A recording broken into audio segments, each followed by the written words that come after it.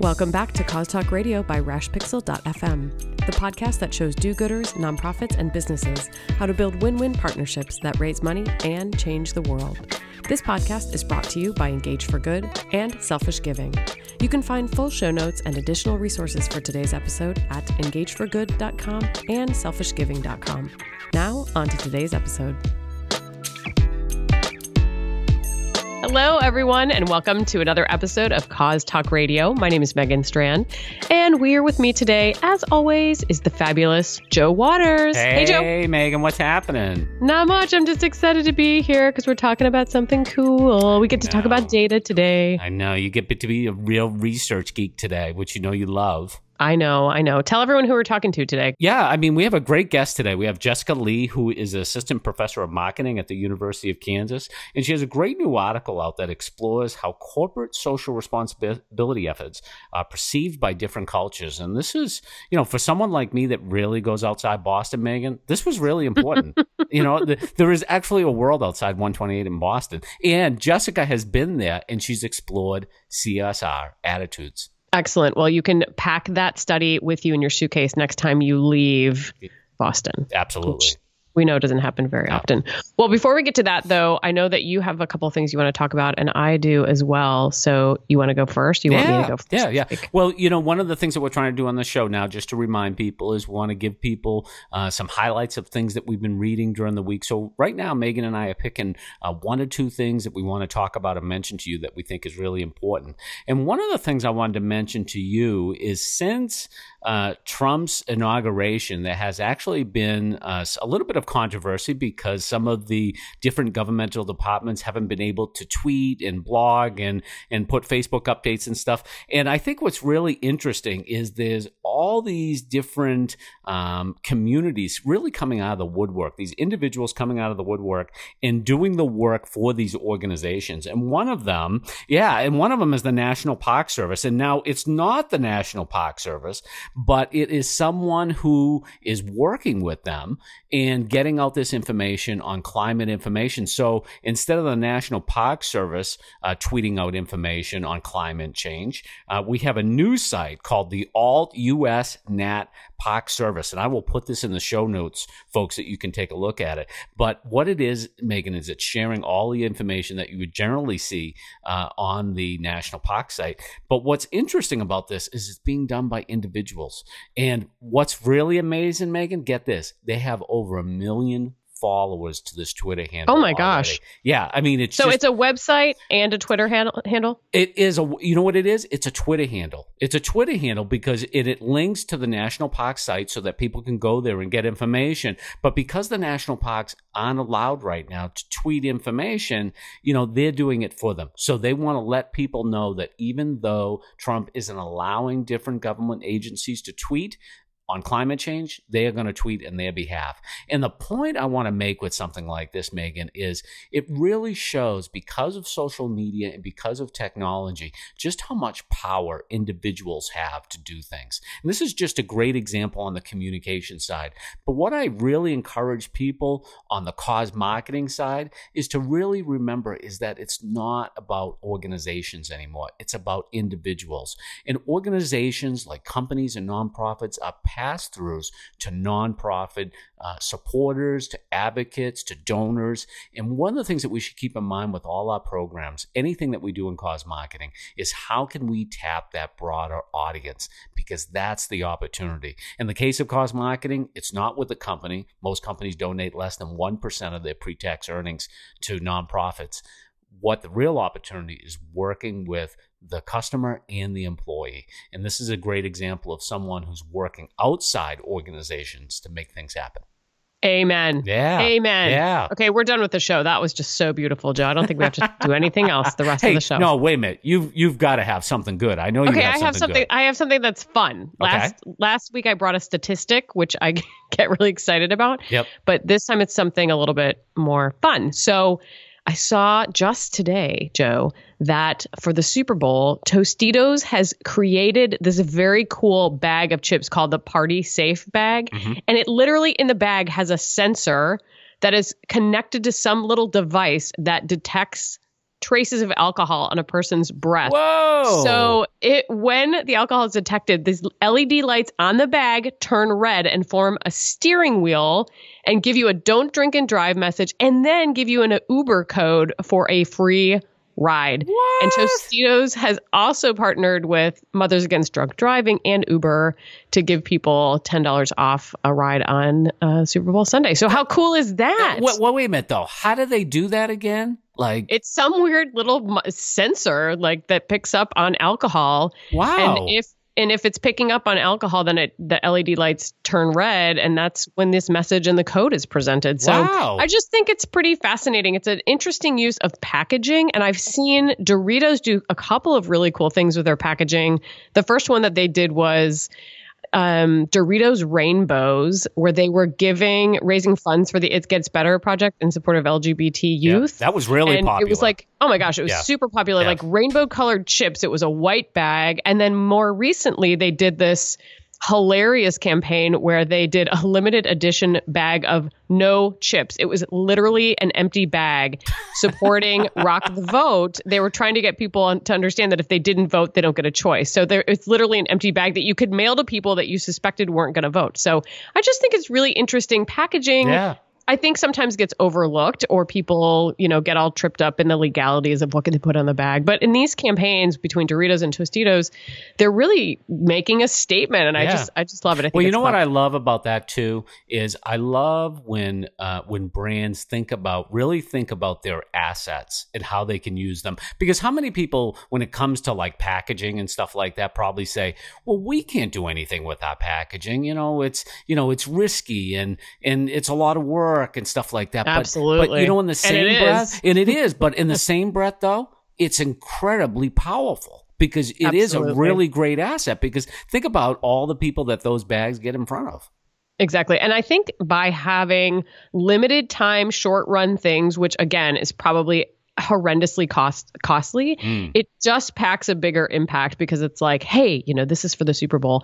And we're actually in a couple of episodes going to be talking about something cool that's happening for the Super Bowl as well. Yeah. So that's why you have to tune into to Cause Talk Radio and subscribe so that you don't miss all this cool stuff. Yeah. And speaking of cool stuff, let's talk to our guest, shall we? So coming up right now is Jessica Lee, and we hope you enjoy the interview. She'll be talking about CSR attitudes in other cultures and companies, and it's a really interesting interview, and you can hear the excitement in Megan Strand's voice with research and data and all those geeky things. Even though we live in a post-factual world, it doesn't matter. Megan still believes in the facts. Calling us from sunny Kansas. Jessica, how are you today? Hi, thank you so much for having me on the show. No problem. So, Jessica, what is Kansas like in the winter? So, is it really cold? Is it really snowy? Oh, man, it's kind of bipolar. Yeah. Some days it's 60 degrees and sunny, I'm not kidding. Yep. And other days it's a high of 10 degrees Celsius, and you really don't want to leave the house. Yeah. So, there are ups and downs, probably just like in any other place. Mm-hmm. Mm-hmm. But you're surviving out there, and you're doing lots of research. Yeah, the positive side about winters in Kansas is you want to stay indoors a lot of times, so you have the opportunity crunching to do data. More work. That's right. So you can be crunching data. Exactly. And we should mention too, Jessica, you did not do this research alone. You worked with several other people on it. No, I am not the first author of this paper. That goes to my co-author, Jung-Sil Choi, who is an assistant professor at Cleveland State University. He was a PhD student at the University of Kansas, and that's how we met. Oh, and we also have Young-Kyung Chang and Ming-Guang Zhang, who are also co-authors on this paper. That's right. Wow. Yeah, whole team. But by far, you are like the most articulate and best one in the group. Jessica. I don't know about that, but I mean, you are obviously the superstar on the research team. I'm the only one who is in cold Kansas right now, I believe. So, Jessica, give us the high level summary of what this study was all about, and tell us a little bit about why you even did the research. Sure. So I'll just start with why I wanted to do this research, because I think that'll lead into what it's about. I'm interested generally about consumer behavior and why consumers make the decisions they do. But an aspect of consumer behavior that is not as well studied is in the nonprofit sector, or the donation behavior of consumers. And that's very much a part of marketing as well.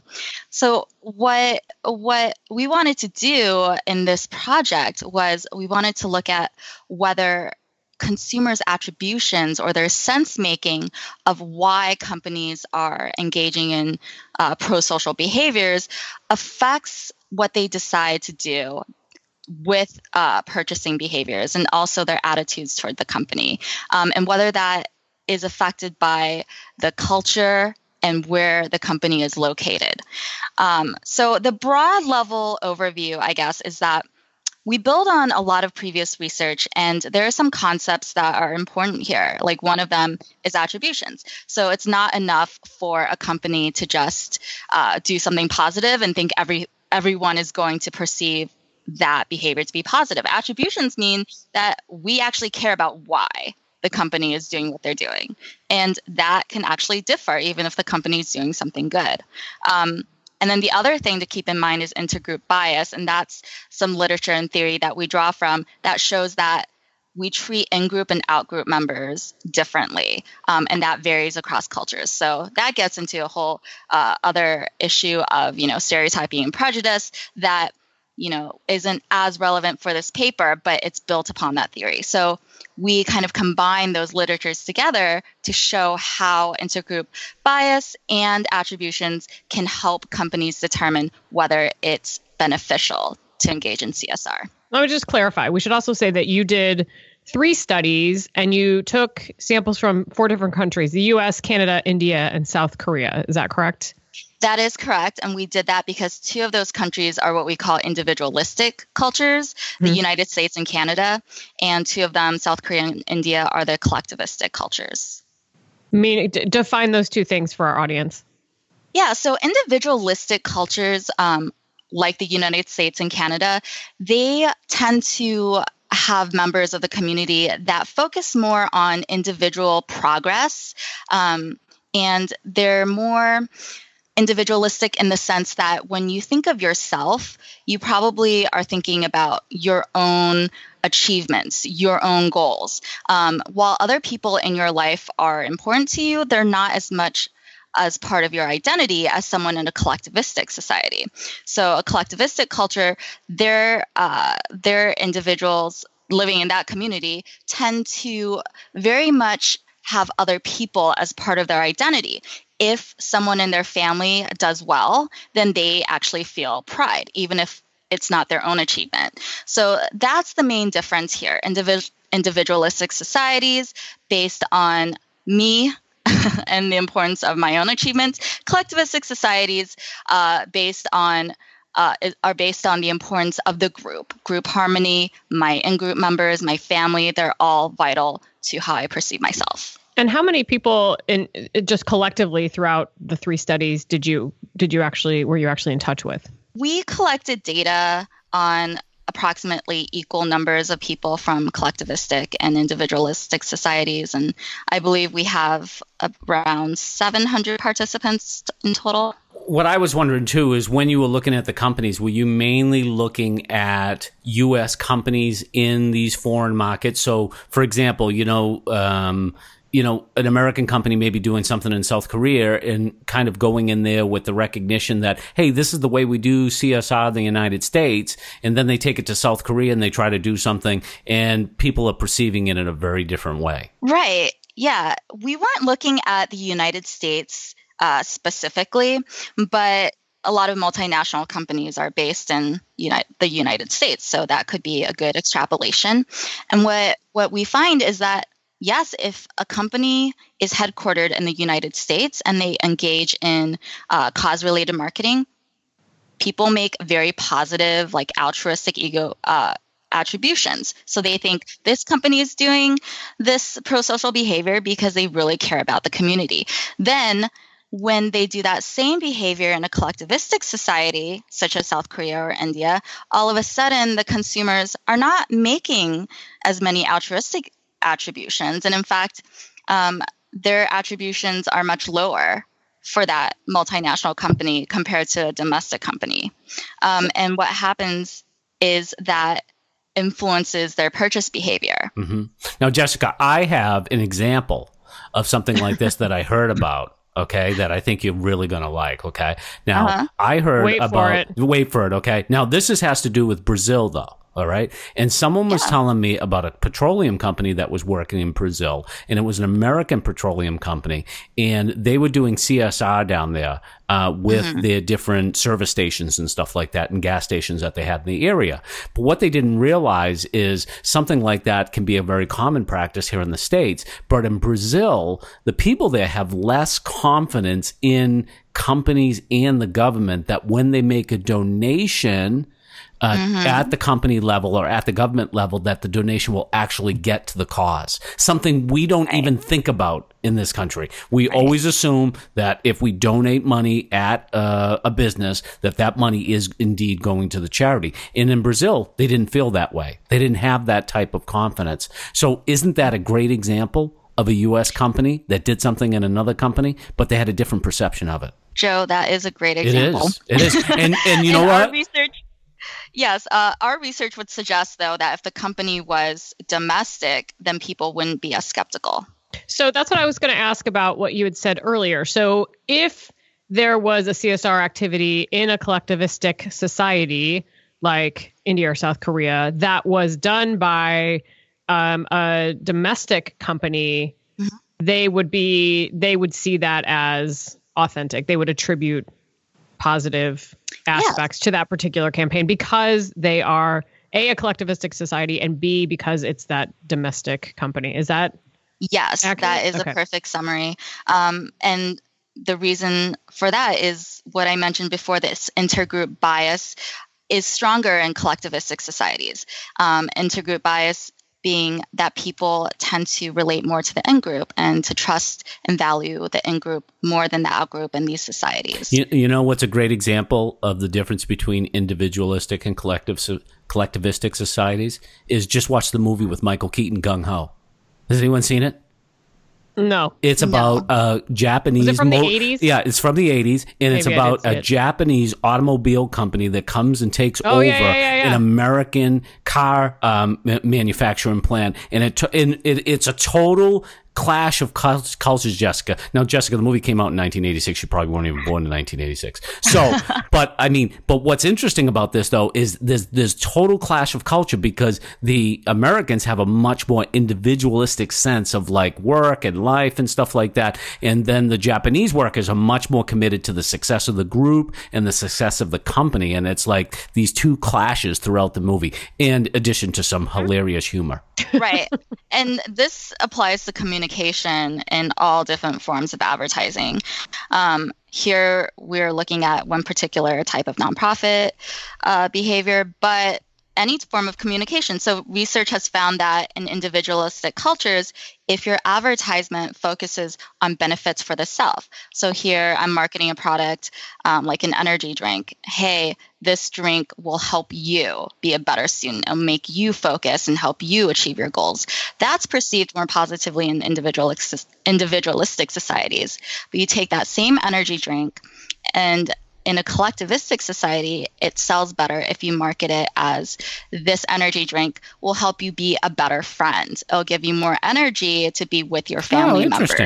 Yeah. That's interesting. Wow, so that was going to be my next question was how, like if you're a U.S. company and you are marketing internationally with a cause program, what have you gathered from your research that people should be doing? I mean, one thing you're just talking about right now, like messaging should be focused about the society versus the individual. But are there other little nuggets that you were able to use as more of a practical tip for international companies or U.S. companies that are wanting to go internationally? Yeah, so practically, I think this research really shows that if you're going to go to a different market, you need to know your target audience very well. And regardless whether you're a nonprofit or for-profit, it's important to look at your marketing plan strategically because CSR isn't necessarily cheap, right? And as more and more companies are starting to engage in it, it might not actually bring about the return on investment that some companies are hoping for. So look at how much money you're putting into your CSR initiative, and then maybe do some front-end research before you go all in to see how consumers in that country are perceiving your efforts and whether that's giving you any return. So that's one takeaway. Another one is we did use this moderator, which means how do we turn off the effect? And we found that the length of the firm's commitment to the CSR made a difference. So even though people in collectivistic societies tended to view the foreign firm's CSR as less altruistic than the domestic firm's CSR, well, that difference actually went away if both of those companies showed that they were committed to the cause. So if they had been contributing to the cause for a long period of time, that's a sign of commitment. And when consumers saw that, hey, this company actually does care about this cause rather than, they're just doing it in order to increase their own profits or as a tax write-off or something, then that's when they give equally positive attributions to the foreign and domestic firm. Interestingly, that happens in the U.S. too, though, in terms of perceiving a company as authentic or not. If they have a long-term commitment, people are more likely to say, "Oh, yeah, I know, they've been supporting breast cancer for years. Of course, this is altruistic."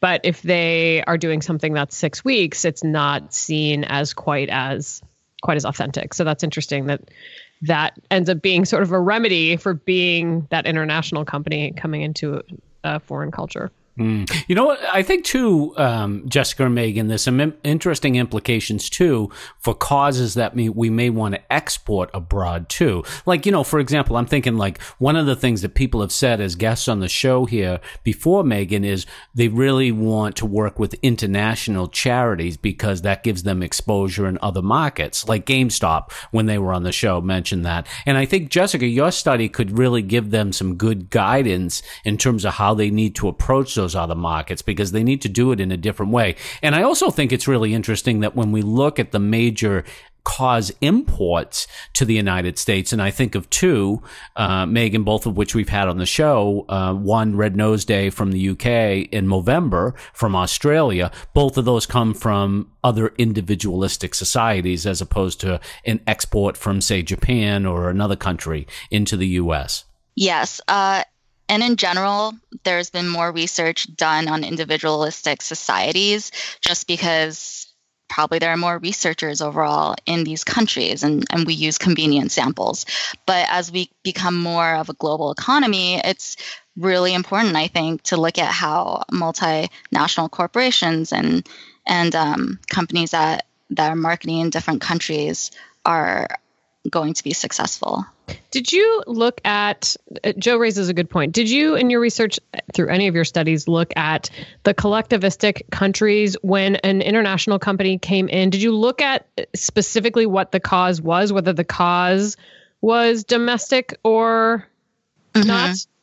Yeah, so we took an experimental approach and we kept the cause as a domestic cause in all of our studies. Okay. So the corporation was a foreign corporation, but their donations were going back to the cause in the country. Interesting, because I think to Joe's point, a lot of companies would say, well, as long as we're partnering with a local cause, it's fine. Or a cause that's international that has a local presence, it's fine. But your point is that maybe not. I mean, it sounds like there's a lot of other things that they need to look at, including messaging, including length of commitment, including ROI to see if that's actually worth it.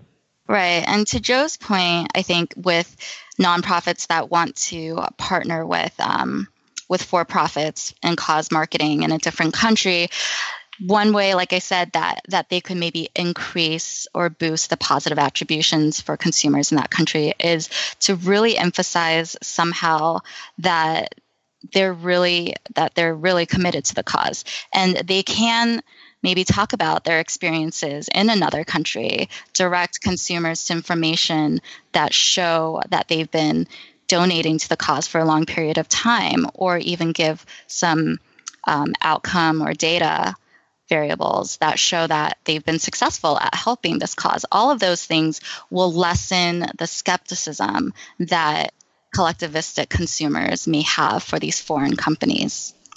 Right. That's a really good point. It's kind of interesting because I was trying to think, Megan and Jessica, like an example of a company that may be doing a good job in that regard, like, creating appeals. And the only one that came to mind, Megan, I don't know if you would agree with this one, but IKEA. Because they're in a lot of different markets and they seem to do a really good job. Like one of the things I noticed in looking through foreign publications and following cause outside the United States is IKEA is often identified as a great example of like cause marketing. And, because they do things around refugees and stuff like that. And they actually have done some interesting programs. I know in Europe this year about like even setting up in their stores about what a refugee site would look like in their stores, trying to replicate that. And maybe that's something that kind of transcends place. And because, that's something that a lot of people can connect with, I think. I think the other one is Unilever, Joe. IKEA is a great example. Unilever does a lot of very, very hyper-local stuff all over the world, actually. So I think that's another great example. Maybe we could dig up a couple examples of those, Joe, and include them in the show notes. Yeah, that would be fun. Yeah, that's right. I know that would be fun on something like that. Think about it, Megan. You and I could, with Jessica's research, we could like conquer the world. Totally. We could totally take cause marketing into countries like Bangladesh and Croatia. Then you could be the conquistador of cause, Joe. I love that. After giving David Hessekiel the Commodore of Cause. I know. That would be such an elevation and title for me. Jessica, any other interesting findings that maybe things that surprised you from your results that you didn't anticipate going in? Well, one thing that maybe wasn't necessarily surprising, but sort of interesting to us is that the egoistic attributions or the negative attributions didn't increase that much for foreign firms. So when we talk about altruistic attributions, they're the positive attributions, like this company really cares about the cause, and that's why they're engaging in these behaviors. The egoistic attributions are things like this company just wants a tax write-off. Now, consumers weren't really saying this company is engaging in this behavior because they're just a company that wants tax write-offs and they're a company that only cares about themselves. That didn't move as much. It was the altruistic attributions that were higher. So collectivistic consumers were really positive toward the domestic firms' CSR initiatives. They're saying, yeah, this company is so great. This company really cares, and less so for the foreign firms. And that's important to note because you can boost consumers' positive attitudes toward the company by engaging in CSR. It's also in line with previous research in that collectivistic societies, individuals in those societies tend to really promote the in-group and like the in-group. And sometimes there's some derogation of the out-group, but that's not as strong as the positive toward the in-group. So the moral of the story is if you're a collectivistic society, you should definitely be doing cause marketing. Well, I think it goes back to I think it goes back to something we talk about a lot too, Megan, is persuasion occurs through identification. Is that, regardless of what society you live in, when people can identify with the causes and the organizations and the people that companies and causes are helping, that, you have a greater chance of success. Absolutely. Would you believe it? Would you agree with that, Jessica? Yeah, I do. Well, Jessica, this has been so interesting. Thank you for giving Joe and I an overview of your fantastic research at a level that we could understand. You've got a lot of Jessica was gracious enough to share her paper with us. And both Joe and I were like, I think this is too smart for us. We can't quite get there. But this has been fantastic. So thank you so much for sharing. If people want to find out more about you online, how might they do that? Well, they can go to my website. I'm at the University of Kansas, and they can find me at business.ku.edu/Yexin-Jessica-Lee. And that's YEXIN-JESSICA-LI. Excellent. And we will include that in the show notes so that people can find that on the website. How about you, Joe? Where can people find you online? Minute to Minute, people can find me on Twitter at Joe Waters. Definitely check out my blog, selfishgiving.com, and sign up for my mini course on cause marketing, where I'll teach you all sorts of great tips. And check out all those pins I have on Pinterest at pinterest.com/Joe Waters. What about you, Megan? Where can people find you? I'm also on Twitter at Megan Strand, and I tweet for Engage for Good at Engage for Good. And as Joe mentioned, you can find show notes at selfishgiving.com as well as engageforgood.com. And of course, please subscribe to the Cause Talk Radio podcast in iTunes or Google Play so that you do not miss an episode. While you're there, leave a review. Let us know what you liked about today's show, what else you want to hear more about. And we would be very, very happy to see your comments. And on behalf of Jessica and Joe and myself, I'd like to thank you so much for joining us for this episode of Cause Talk Radio. And we'll talk to you next time.